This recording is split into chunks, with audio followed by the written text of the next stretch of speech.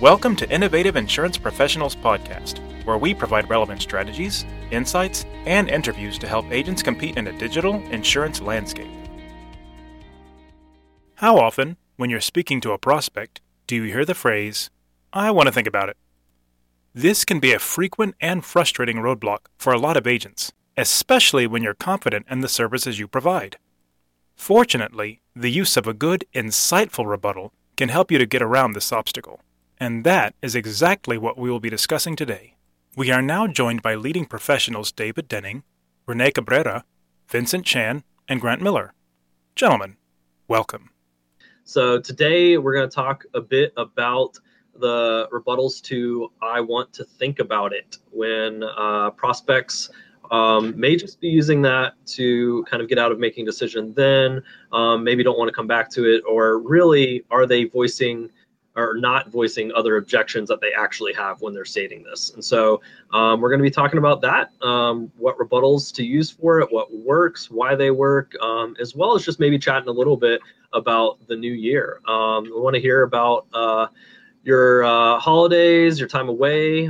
Did you work? Did you spend time with family? Did you do both? And then what your 2019 goals are, and how the group and how we can help with that, as well as the other agents in the group as well. And, we all want a successful 2019 for everyone. So, Renee, how was your holidays?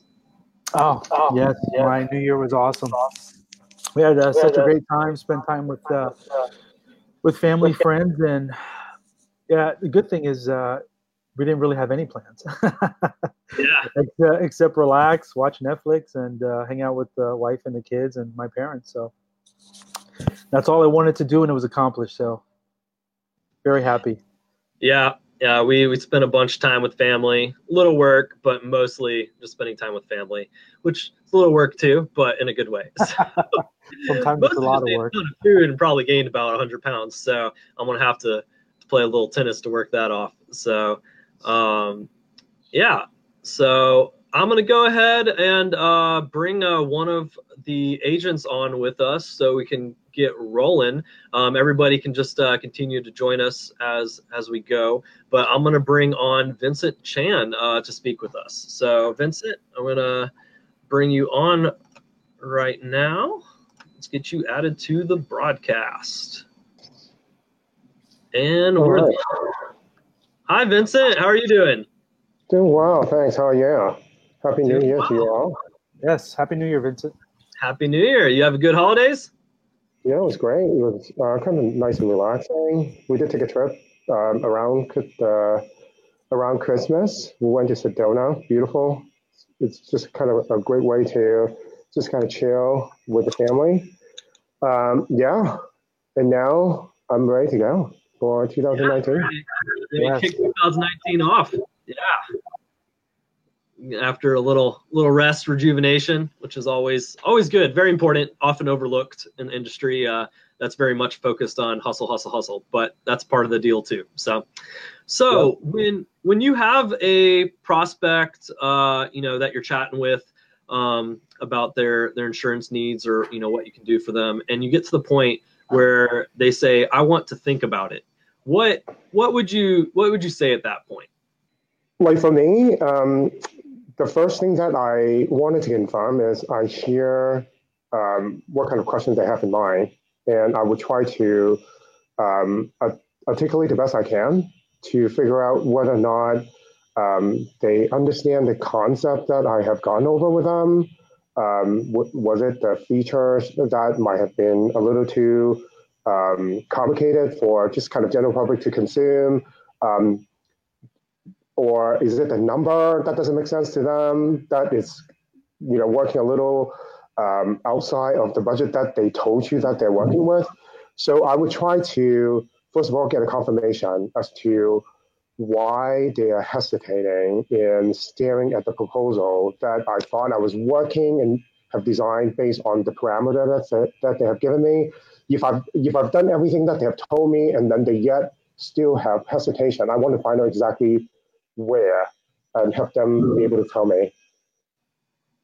Exactly, and I completely agree with that. I think that's great, because really it's not it's not that they want to think and consider it. It's probably that they have an objection or hesitation that they just aren't mentioning at that point. And really it's about digging out what that is and then addressing it. Because honestly, when I say I want to think about something, it's usually because I want to end the conversation or get out of it, or I have something that I didn't feel that was addressed that is really a real hanging point for me in making a decision going forward. And if I don't decide then, and that conversation ends, most likely I'm not going to come back and make that decision in the future. So it is important to figure out what the reason is that they say that, and to then address that. So I think that makes perfect sense with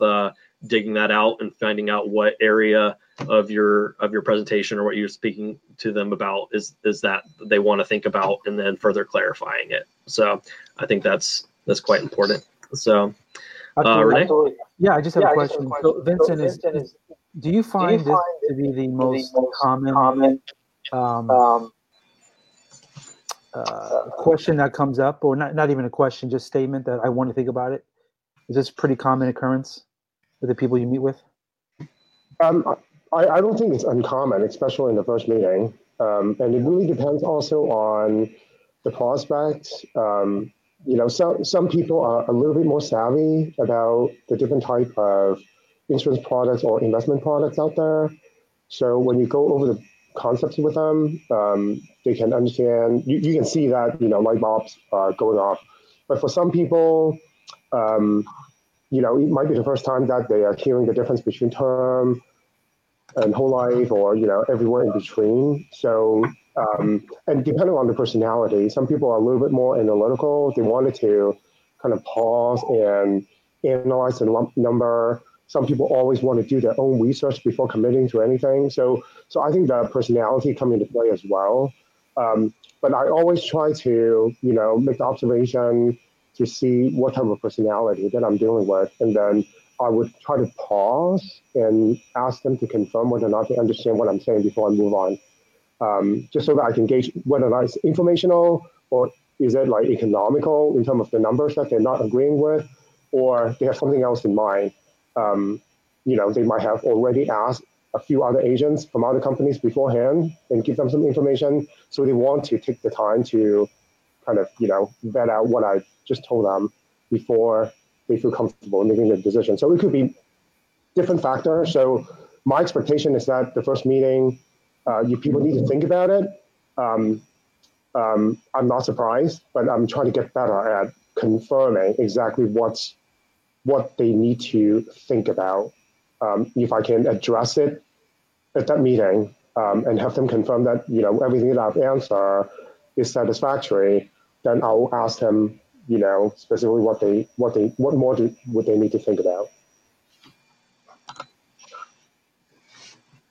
Absolutely. Yeah. Makes sense. So Vincent, where are you located? Los Angeles. Los Angeles? Okay. And what lines do you focus in? Life. Life? Okay. Yes. Any particular area of life?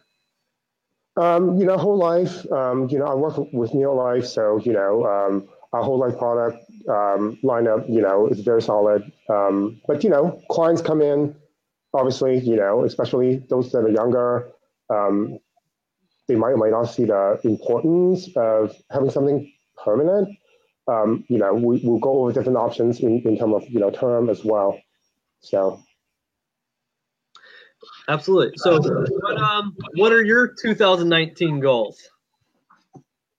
Yeah. So, within our company, we have different council goals that we have, and one of the council goals is to go to Quebec City, and me and my wife actually went on our honeymoon in Quebec City.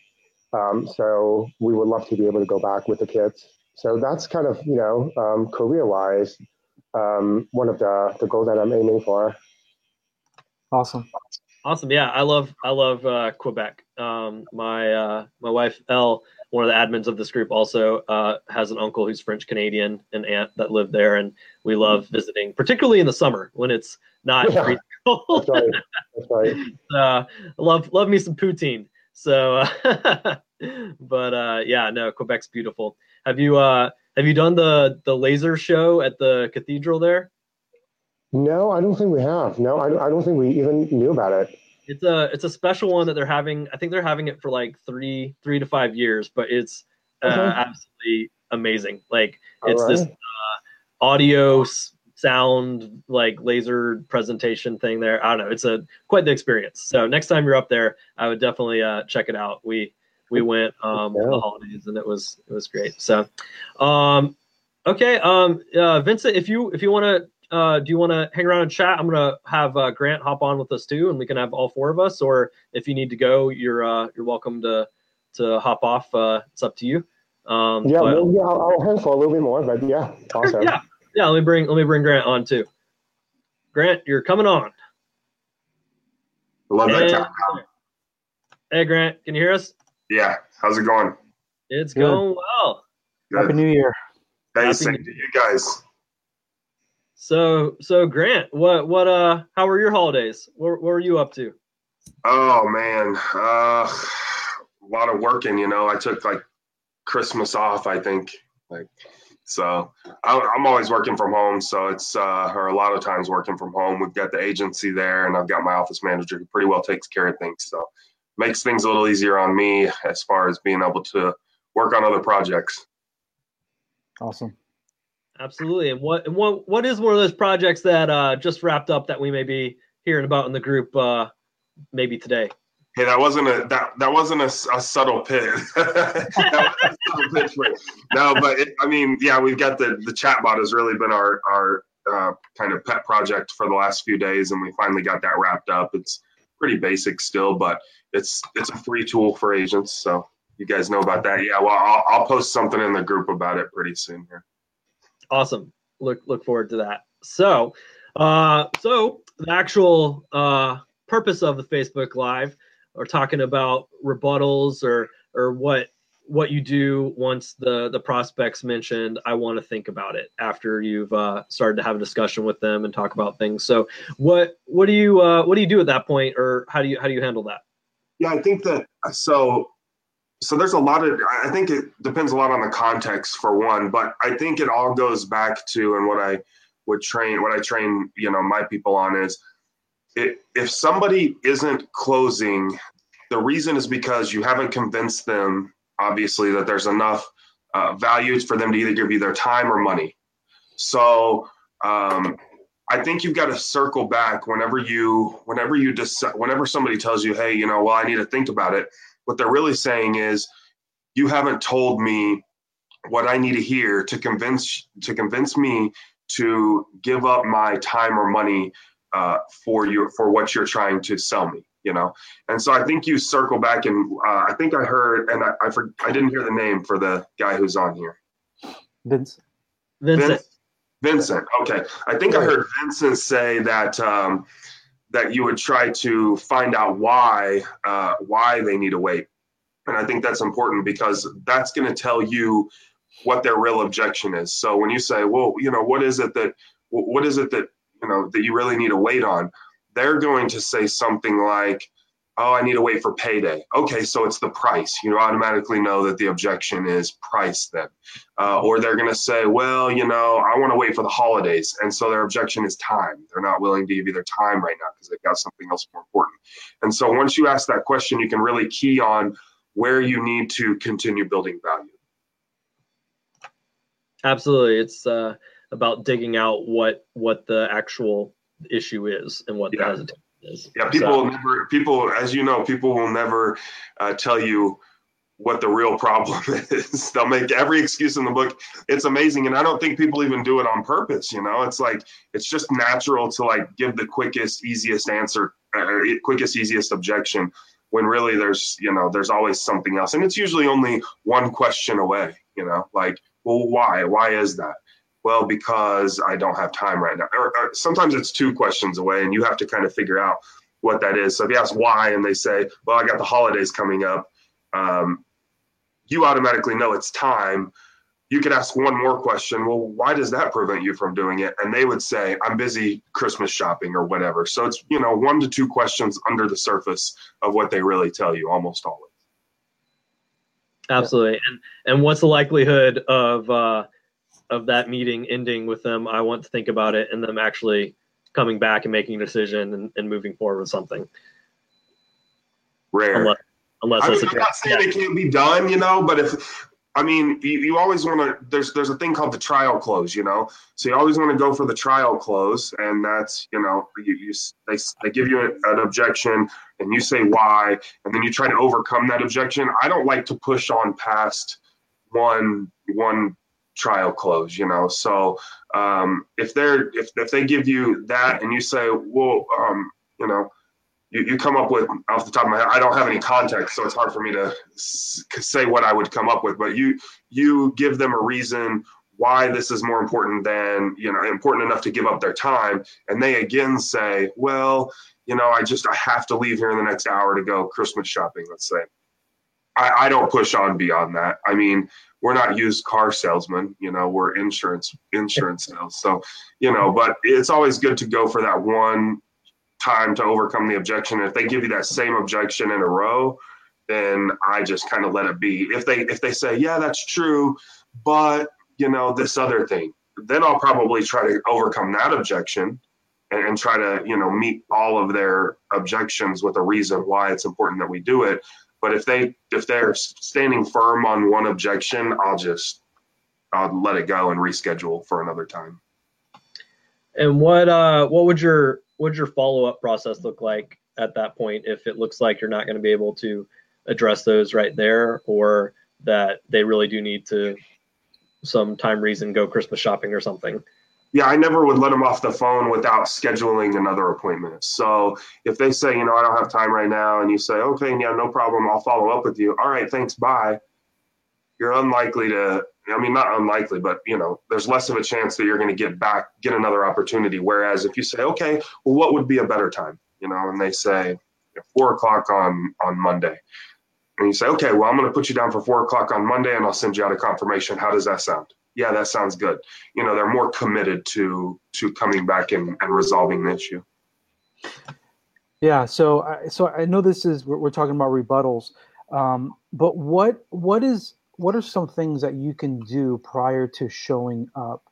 And what I mean is, as far as, being prepared for them to sign on the dotted line as soon as you get there, or asking specific questions, or even, giving specific statements like you are looking at, spending X dollars per month, based on whatever the policy is.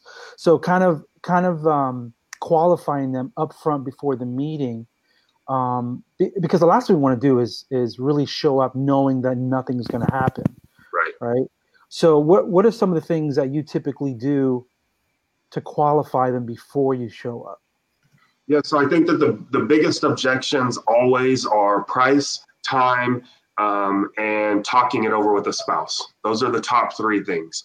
And so I think in your first appointment, when you're collecting all the information and going over the proposal with them, I think you want to try to knock those objections out right on the spot. So, your first meeting where you're working that quote, I try to go for a close, but I never really expect it. But what I would try to do is knock those objections out. Okay, great. So we've got this worked out for you. How is the price? Is that something that fits within your budget?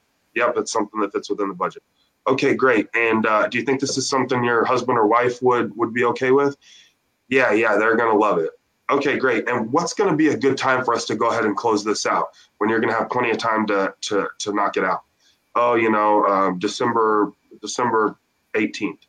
Okay, great. So I'm going to put you down for December 18th, and we'll go ahead and get this knocked out. So now whenever you come back to that appointment, you already know you've covered the top 3 objections that anyone's going to have. And they're not going to feel very comfortable making an excuse that it doesn't fit in their budget, that they got to talk to somebody, or that they don't have time right then, because those are already off the table. Exactly. And I think if we pre-qualify them, like you were just mentioning, I don't think there's anything wrong with bringing that up if they say, I want to think about it, right? So one of the things we could say, hey, when we, before we met, you mentioned that this was within your price range, right? The second one was you mentioned that, you spoke with your spouse and they agreed that this is something that needed to be done. And 3, this was a good time. Right. So I definitely think there's nothing wrong with that without being pushy, right? We don't want to be pushy because if they still want to think about it, we do want to get them hopefully at a later date. But again, I think letting them know that, hey, you were pre-qualified, you kind of agreed to this. So is there a different reason? But when I was in auto sales, we used to do a lot of that. So we would just cover the top 3 objections. We'd say, okay, if I can get your payment to this, if I can get your, if I can get your monthly payment to this, you already said that they agreed. If we can get you to these, we would write down all of the qualifications, basically. If I can get you to all of these, and we put a little X, would you agree to, to buying this car today? And once you've covered those things, they have no reason not to. They sign. Now they feel even more committed to the process. And so you take that to the sales manager and say, hey, they need to get $50 off this payment. And other than that, all of the other things are met. And so we've got a deal. They knock $50 off the payment. You go back and say, great, we got a deal. And you reach your hand out and you shake their hand. That's a little bit more of a pushy process. But yeah, of course. Yeah. Yeah. And I would say specifically for tire kickers, because we always have tire kickers. There's no way to eliminate those people. But, definitely, because what we don't want to do is continue to waste our time with folks that we know. They absolutely know that they need what we're offering. But, they're just constantly in this whole loop of, I got to think about it, and always come up with some sort of objection. Yeah. And I don't know if maybe that's what you were just saying, but yeah, that's a good way to eliminate those people. If you can't get them to trial commit, maybe follow up with them next month and just touch base, but don't spend a ton of time on it. Gotcha. Awesome. And, I would also add, and then, maybe at the end I'll ask for your feedback as well. Sometimes what I do is, especially people who might have never purchased life insurance, within the family, they have no experience from their parents. This is their first purchase. It's kind of like, in a way, buying a car or buying a house. They feel like, every decision that they make financially, it's a lifelong commitment. So sometimes what I would provide them, options for is that just explain the application process,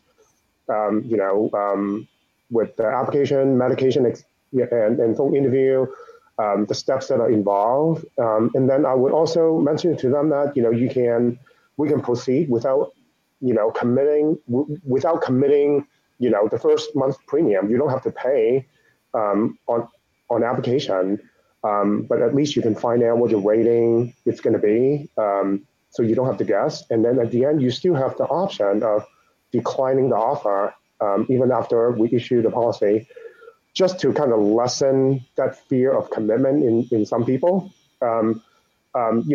Depending on the client, if they have family, if they have young kids, I would highlight the fact that, if you do, pay the first month premium, your temporary insurance will kick in. So that is something to consider if you are considering protecting your family. So again, depending on the person that's in front of me, I would try to address their needs. But I have cases where, people will proceed with the application. And, sometimes people do get caught up in like the tiniest thing.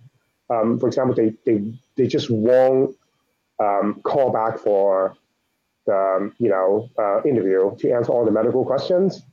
They have gone through the medical exam, which to me was like the hardest part. But it's the easiest thing to me. It's just answering the phone call for 15, 20 minutes that they wouldn't do. And then they just let the application expire. So I don't know if you guys have encountered those type of situations where they need to think about it in the sense that, they don't want to move forward with just completing, the application. Yeah. I actually like that, Vincent. I'm glad you brought that up. Guys here okay? Yeah, Yep. I can. Okay. Yeah, I'm actually glad you brought that up because I think that's one of the really good ways of getting them through the process. Just mentioning that, hey, let's get to the process. Let's fill out this application. You can always decline it at the end, but at least gets the ball rolling, right? Yeah. So that way they've taken some sort of action before you walk out that door. Yeah, I like that. Absolutely. So yeah, no, I think that's great on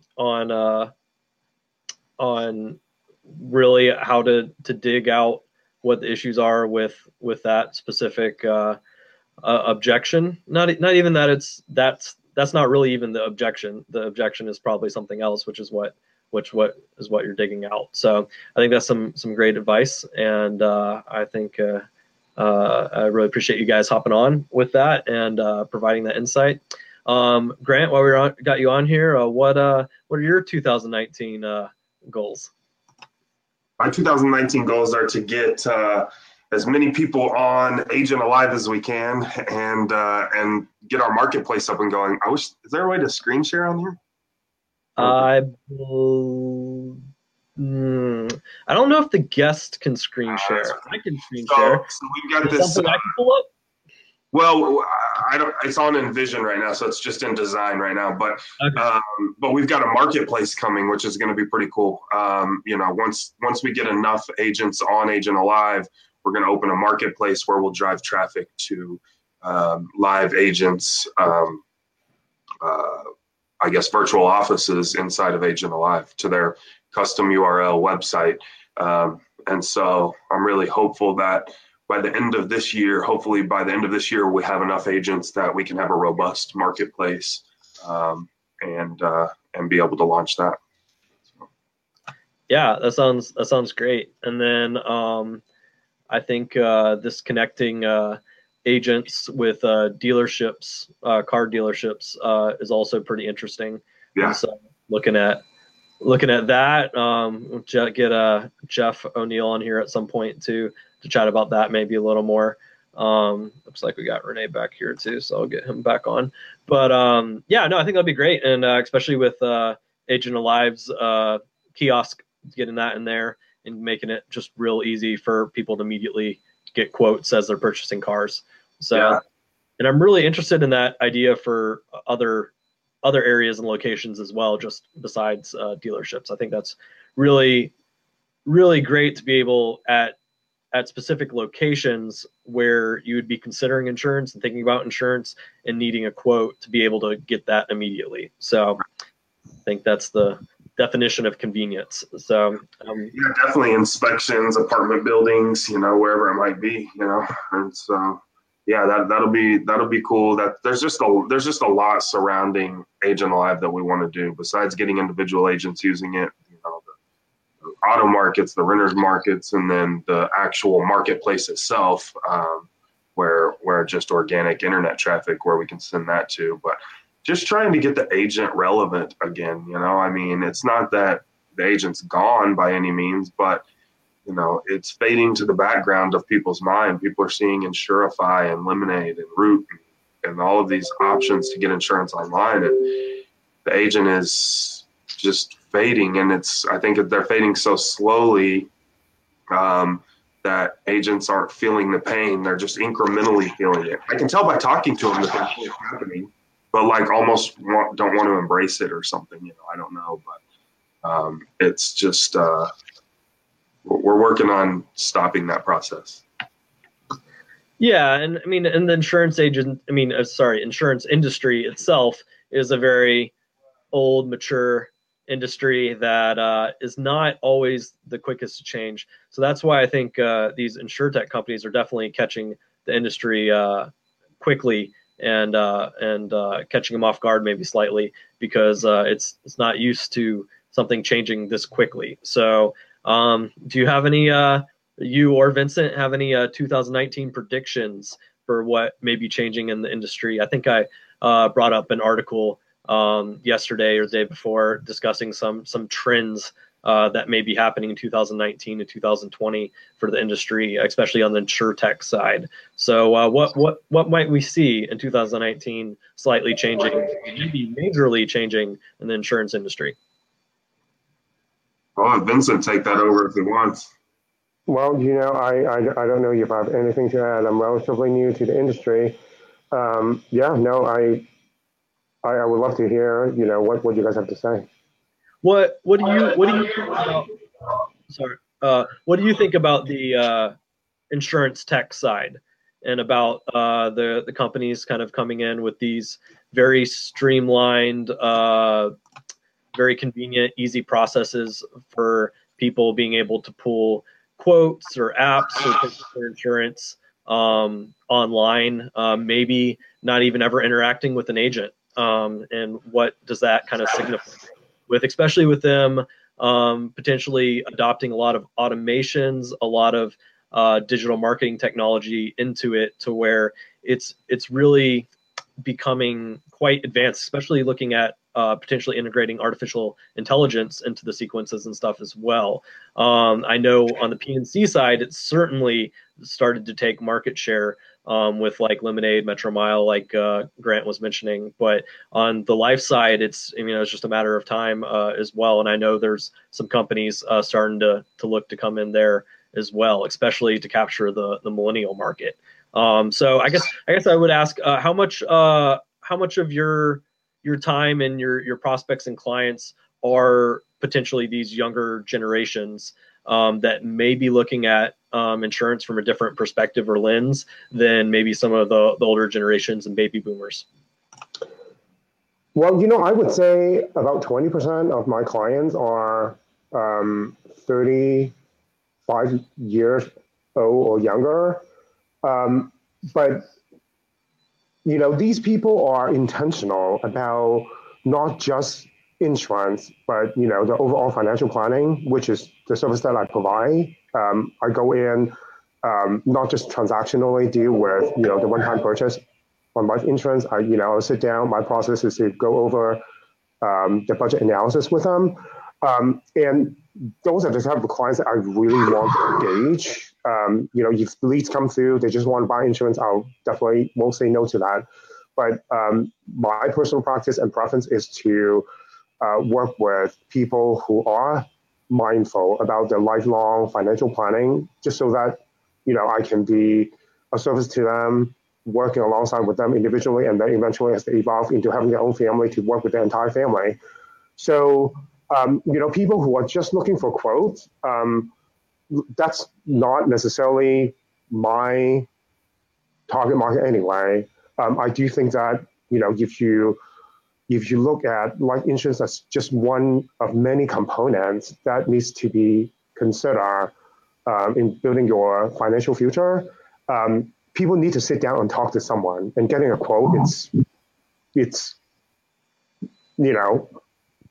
just won't yield to that opportunity for them to find out more and hear feedback from a working professional.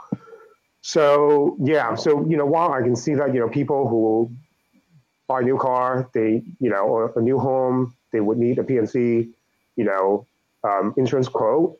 It's more of a commodity. I don't look at life insurance as that. So that's kind of my feedback. I don't think agency working with a real person with real life experience will ever go away. And so maybe some more applicable technology and companies to you specifically for the wealth management side as well. Have you heard or looked at Wealthfront, or I think the other one's Better Management before? Are you familiar with those? I haven't, but I recently, because some of my clients have used it.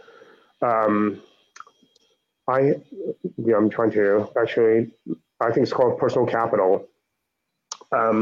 So you can actually get online. You can, punch in all your investment website password, your bank password, and then everything will be all on one place.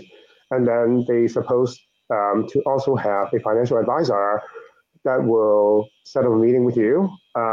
So I've gone through that process. But the first time, um, my financial advisor meeting, my financial advisor supposedly um, to meet me, that she didn't even show up. So that actually resonates to my previous experience when I was working with these larger investment firms. Um, like the personal touches, it's just not there, even though the convenience, is something that they champion or that they promote. So, having that experience, I feel like this is actually something that I have it in my back pocket to say, well, it's great that you have a website that can help you consolidate, your financial picture. Some of the analysis that's being provided are very, very generic, and it's not applicable to my situation. It makes it sounds very urgent, but when you dig deeper, it's not relevant in all cases. So at the end of the day, I do feel that you need to work with someone. Yeah, so that's again my personal experience. So imagine that you're going through YouTube, and I know we've all been on YouTube, and you watch a certain set of types of videos, right? Conservative videos, maybe, or liberal-leaning videos, or whatever it might be. If you're into politics, or maybe it's skateboarding, whatever it is that you're into, and then all of a sudden YouTube comes up and they start showing you things, and you get stuck in a rabbit hole. And there's a reason why you got stuck in that rabbit hole. It's because YouTube and big tech is very, very good at deciding what it is that you need, and what it is that you're interested in. And so it's not going to be very long before these big tech companies, and they're already jumping into insurance right now. You see huge investments from Google and huge investments from Amazon jump into insurance, and they're able to create an algorithm based on your financial situation and what your future goals are, and provide you with financial products. And it might still be a hybrid in the beginning, but it's going to, just like everything else, just like Toys R Us and Sears and everybody else said, people want to go to the store and shop. They like that in-person experience. They want to go, and now they're out of business because they didn't see the internet coming. And these tech companies are extremely good at delivering products and services to you that you as the consumer want and need. And so financial products are no different. In fact, I would argue that a financial product based on a set of inputs is easier to provide a financial product to somebody and tell them, hey, based on the criteria you've entered, these are the financial products and life insurance products that are going to be good for you, than it is to pick out somebody's favorite pair of jeans. But yet they're able to deliver the right size, the right shape, the right brand, everything that goes into such a personal decision as clothing or food or anything else like that. It's no different than delivering you a consolidated financial plan. And it's not all the way there right now, but you've got personal capital like Vincent mentioned, but that's pretty generic. I'm talking about a full-on algorithm that's going to deliver you the ideal option for your portfolio. And that, I'm of the belief, I hate to go directly against what Vincent's saying, but I just believe that's what's coming if insurance agents don't step up and make themselves accessible on those similar type of platforms. So I think that a human can do that, and people would prefer to talk to humans. But hey, we see it time and time again. Amazon's taking over the market because the truth is, as much as we want to say people need a person, that's just simply not true anymore. I could literally run my entire life without leaving my house via Amazon and Uber Eats and everything else that is available today. And so it's a nice thought that people have to talk to a human, but it's just simply been proven over and over that's not the case. Yeah, I wouldn't disagree with the fact that I agree everything that you said is true because at the end of the day, it's data input, right? And it's the technology catching up with analyzing all the detail and be able to provide with a solution. I would agree that any insurance company, if they don't invest the time to develop those technology solutions to at least meet the requests and the demand from the clients, I do think that they will go away. I guess what I'm also saying is that while the trend is to go that way, I'm just highlighting the fact that intrinsically some people do at the end of the day want to talk to people. So I don't think agency service provided by an actual human being will ever go away. But I do see that technology will catch up at some point, that it's going to replace most of what we can provide. I think we're in agreement. But while that trend is happening, I just on a personal level, I was always try to differentiate myself from the rest of the agency out there, and also with robo technology that's available. Yeah, Yeah. My premise, what I can control. Market set that's always going to need that in-person visit. The question is, how much of the market are we going to let technology take over before we realize, we look back in 10 years and say, we're 10% of the market now, where before they were 10% of the market, and that flipped in 10 years, Mm-hmm. Yeah, and I agree, and I think it can happen fast and catch people off guard, and so I think agents now need to be making decisions and looking at what the next couple of years look like as far as adapting to that. And I think we all agree that agents are always going to have a place and an importance in the process and in the industry, and so it's really the focus being in the next couple of years is making what they do and that process very convenient, streamlined, and easy for the consumer, like what these insurance tech companies are doing. And then other than that, they're going to beat out the insurtech companies if they can do that, and also provide that advice and insights that they're going to know more about than particularly some algorithm, depending on what it is. So, and I do think, even on the financial side, I do think in certain situations, you can plug something into an algorithm and maybe get an ideal output. But I do think when you're dealing with like high net worth individuals, there will certainly always be a demand for that personal service. And you're starting to get a little more complex than what most algorithms are probably going to be able to handle. Plus, at that point, it really is that personal service connection that they're paying for and that they want, and they want to feel like they're getting that service. And I think as technology kind of continues to advance, the personal service, I think, will be valued more as long as it's convenient and easy. Anything that's going to take more effort and time is gone. And it will be gone. Just look at Blockbuster, and some companies that just didn't adapt. They didn't change, and so no one wants to have to go walk physically to a store to pick something up, bring it home, remember to return it, and not get late fees and everything. Convenience will win out, but if it can be combined with personal service, then that's what's going to win at the end of the day. Oh, absolutely. Yeah, I would say that. Yeah, of course I agree with everyone, but I would say agents need to get better at what they do, right? They have to. David, you know this. How many people did we meet with yesterday? I think you met with 7, and I met with 3 or 4, right?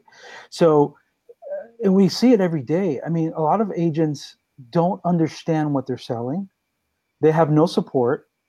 They don't want to embrace technology. They don't want to spend money, and some of them hate talking to people.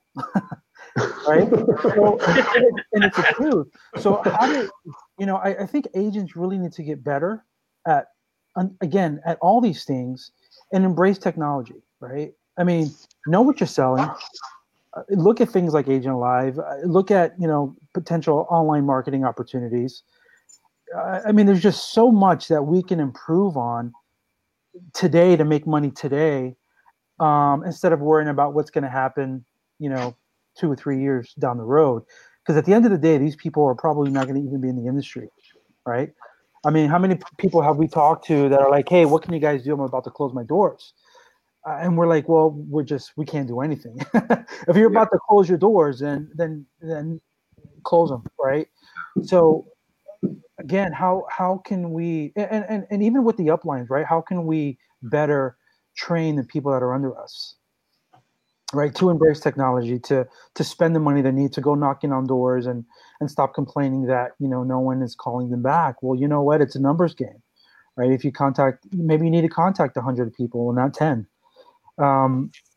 So I think there's a lot that we can do to improve now, which again is embrace technology and understand what's out there, right? If you have a system like, and I'm just saying Agent Live because it is a system where it's technology that is convenient. Like, why wouldn't someone take advantage of that now, right? Why wouldn't someone market online instead of waiting for people to knock on their door? Yeah, and if you don't embrace whatever it is, I mean, I try to say it too. Like when I'm talking to people, whether it be about Agent Live or not, it doesn't have to be this, but let's create a movement here of let's do something. You know what I mean? Here's a free chat bot. Here's some marketing tools or whatever it is. But you've got to, like, you can see it. I know that you can, unless there's some that are older guys. Vincent, what's the median age of your client? I would say 40.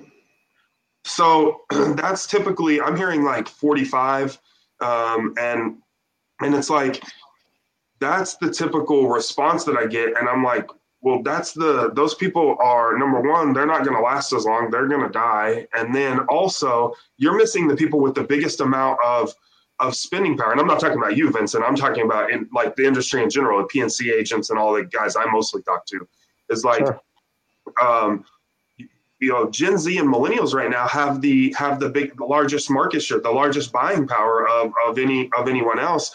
And almost every agent that I talk to is like 45, 45, 50. And it's like, you're missing the biggest part of the market here. So where are those people going? Who are they going to? They're going to the convenient, they're going to the people who they can go to, even if it's a real agent. And they answer on surveys, they answer two questions, which are kind of right now don't go together. They answer that they would like to do business with a real agent. They also answer that they prefer to do business on their phone. So how do those two mesh? They don't usually. And so now they've got to make a decision. But why would you not allow the biggest person in buying power right now, or the biggest group in buying power, to not have to make that decision? How about you do some things that allow you to be able to allow them to do business on their phone and also do business with an agent? It's a simple fix. I mean, not that simple, but there's fixes out there. You know what I mean? It's available. Even if it's not Agent Live, you can piece together a bunch of little softwares and get really good at it and do it that way if you want. Whatever you want to do. But man, let's everybody recognize, or I know that they recognize, how about everybody take action now? Now that you know, because I know that you know, why don't you take some action toward changing things, So yeah, I get a little hyped up about it, but it's just like I shake my head, and I don't know. Yeah, I mean, let me ask you this: do you, either one of you, do you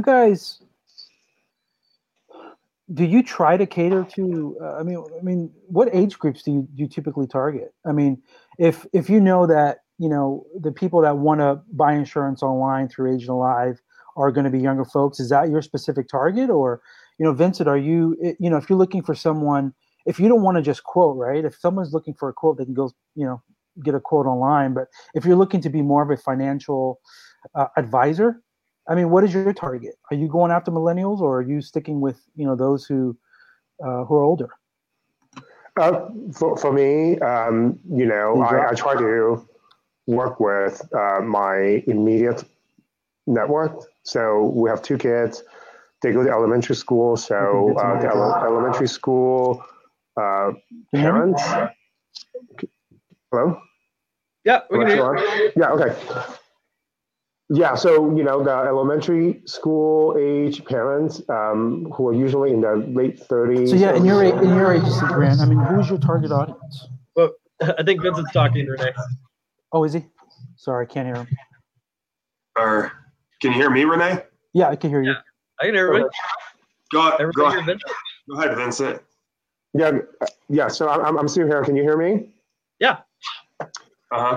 Yeah. So I was just saying that my immediate networks will be my target market, and they're usually families with younger kids in elementary school age. These people, usually both parents are working, so they're busy. And I think they're also, when I have a conversation with them, it's not just addressing one need. And I would never position myself in doing that either. So that we'll have the opportunity to sit down and have some shared stories. So that's kind of my hook. I went to business school and I graduated a couple years ago. Most of my classmates are millennials.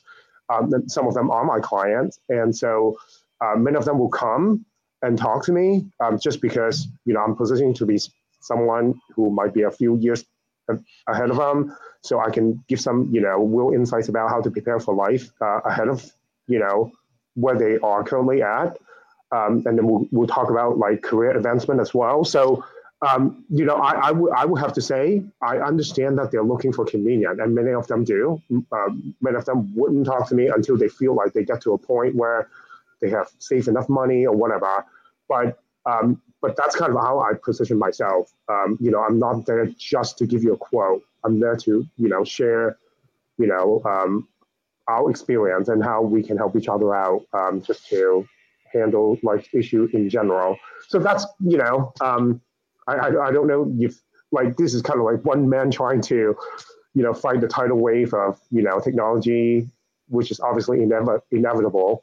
But again, within the trend, this is, how I think people will still have a chance of, surviving in the industry just based on the service that they provide. Vincent, you're not the odd man out at all. Trust me. I've talked to starting to get into the thousands of agents now about this whole thing, and you are right in the majority. So this is what everybody pretty much believes. So I hope you don't think that like anybody's trying to convince you that that it's not. That's just the way people do business right now, and so I guess. It's not. Yeah, you're not out of line with most agents. I promise you that. Good to know. And I think too, with like talking about millennials, like specifically, and them having the largest buying power, it was very interesting in some of the statistics I've seen lately that a majority have never been approached about life insurance at all, and so it's not even that. They're not interested. It's just they haven't even been approached or educated about it. And so it seems very interesting that hasn't been a large focus or a market that a lot of agents have targeted and gone after, because it seems like almost that the competition wouldn't even be nearly as great as other generations, with no one even going after them. I don't know if it's a myth about them not having the money or not being interested or not thinking about their futures, but that's not true. And so it really is a pretty open market. But we millennials are very particular in how they want to go about making their decisions and go about connecting and interacting with this process. And so it is very different from past generations as well. And so maybe that's where the disconnect is. And so that's, I think, what we're kind of discussing here. And as they become the larger and larger portion of the market, especially the generations after them, which will be even more similar, what does that look like? And so, and for some older agents, it may not look like much change at all before they're retired and done in the industry. They've got a big book they can sell or retire on. So it's not, as critical to them. But if you have a downline and a bunch of agents underneath you that are younger and going to be there, not adapting for their sakes or encouraging them to adapt and take advantage is a disservice, because they're going to be the ones who are going to be stuck not knowing what to do besides, traditional marketing and watching, the ROI decline year after year. So I think it is important, especially if you have agents underneath you, even if you are getting ready to leave the industry, that you're looking at making changes and adapting for those agents as well. So, yeah. Well, and that'll be the downfall of the industry, I think. That'll be it. So if these agents that are in charge right now don't adapt and start to do business online, and we're already having a recruiting problem now, is younger people just aren't entering the insurance space like they were, and so what'll happen is these older agents will retire, and I'm sure they'll be fine. And then that'll create a vacuum for tech companies to come in and sweep up all that business that they neglected all that time. And also you have to think of the LTV. So what's the LTV of a 50-year-old versus a 27-year-old? I mean, they own businesses too. We own homes, we own businesses, we need life insurance, we need financial products. They're out there, the people that still prefer to do business that way, and also are going to be good clients. Or let's say that you get a 26-year-old just starting out in their career and get them on a term policy to start. Now you've got that client, for many years to come. The LTV on a millennial is much greater than the LTV on a 50-year-old who's already in the money. Absolutely, and I think we can all agree on that as well. And I think this is certainly a great discussion to continue and potentially have a whole nother Facebook Live discussion on, because I think there will definitely be a lot of input. I've looked at the demographics of our Facebook group here, and we have everybody across the board in here, from all age ranges and all over the country. So I think it would be very interesting to have this discussion with a wide range of agents in the group. So we may set that up for next week, because I think that is a good discussion and a continuing discussion as the industry continues to adapt and change. So it has pretty much been an hour since we've been on, so I know we've got stuff to get back to. I really appreciate you guys taking all the time to hop on and chat about all this. I think these are important things to chat about. And we did chat about, for those listening, we did chat about the rebuttals a decent bit as well, if you go back in the video after it's posted. And I think we pretty much covered that as much as that specific rebuttal can be covered. And so I think there's great information in there that a lot of agents here can use.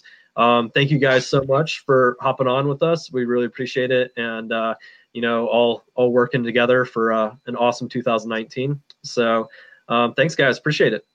Awesome. Thank you. Awesome. You're fighting the good fight, Vincent. Yeah, you guys as well. All right. Have a good one. Yeah, you guys have a great rest of your day and upcoming weekend. All right. Thanks, guys. Bye. Thanks. Take care.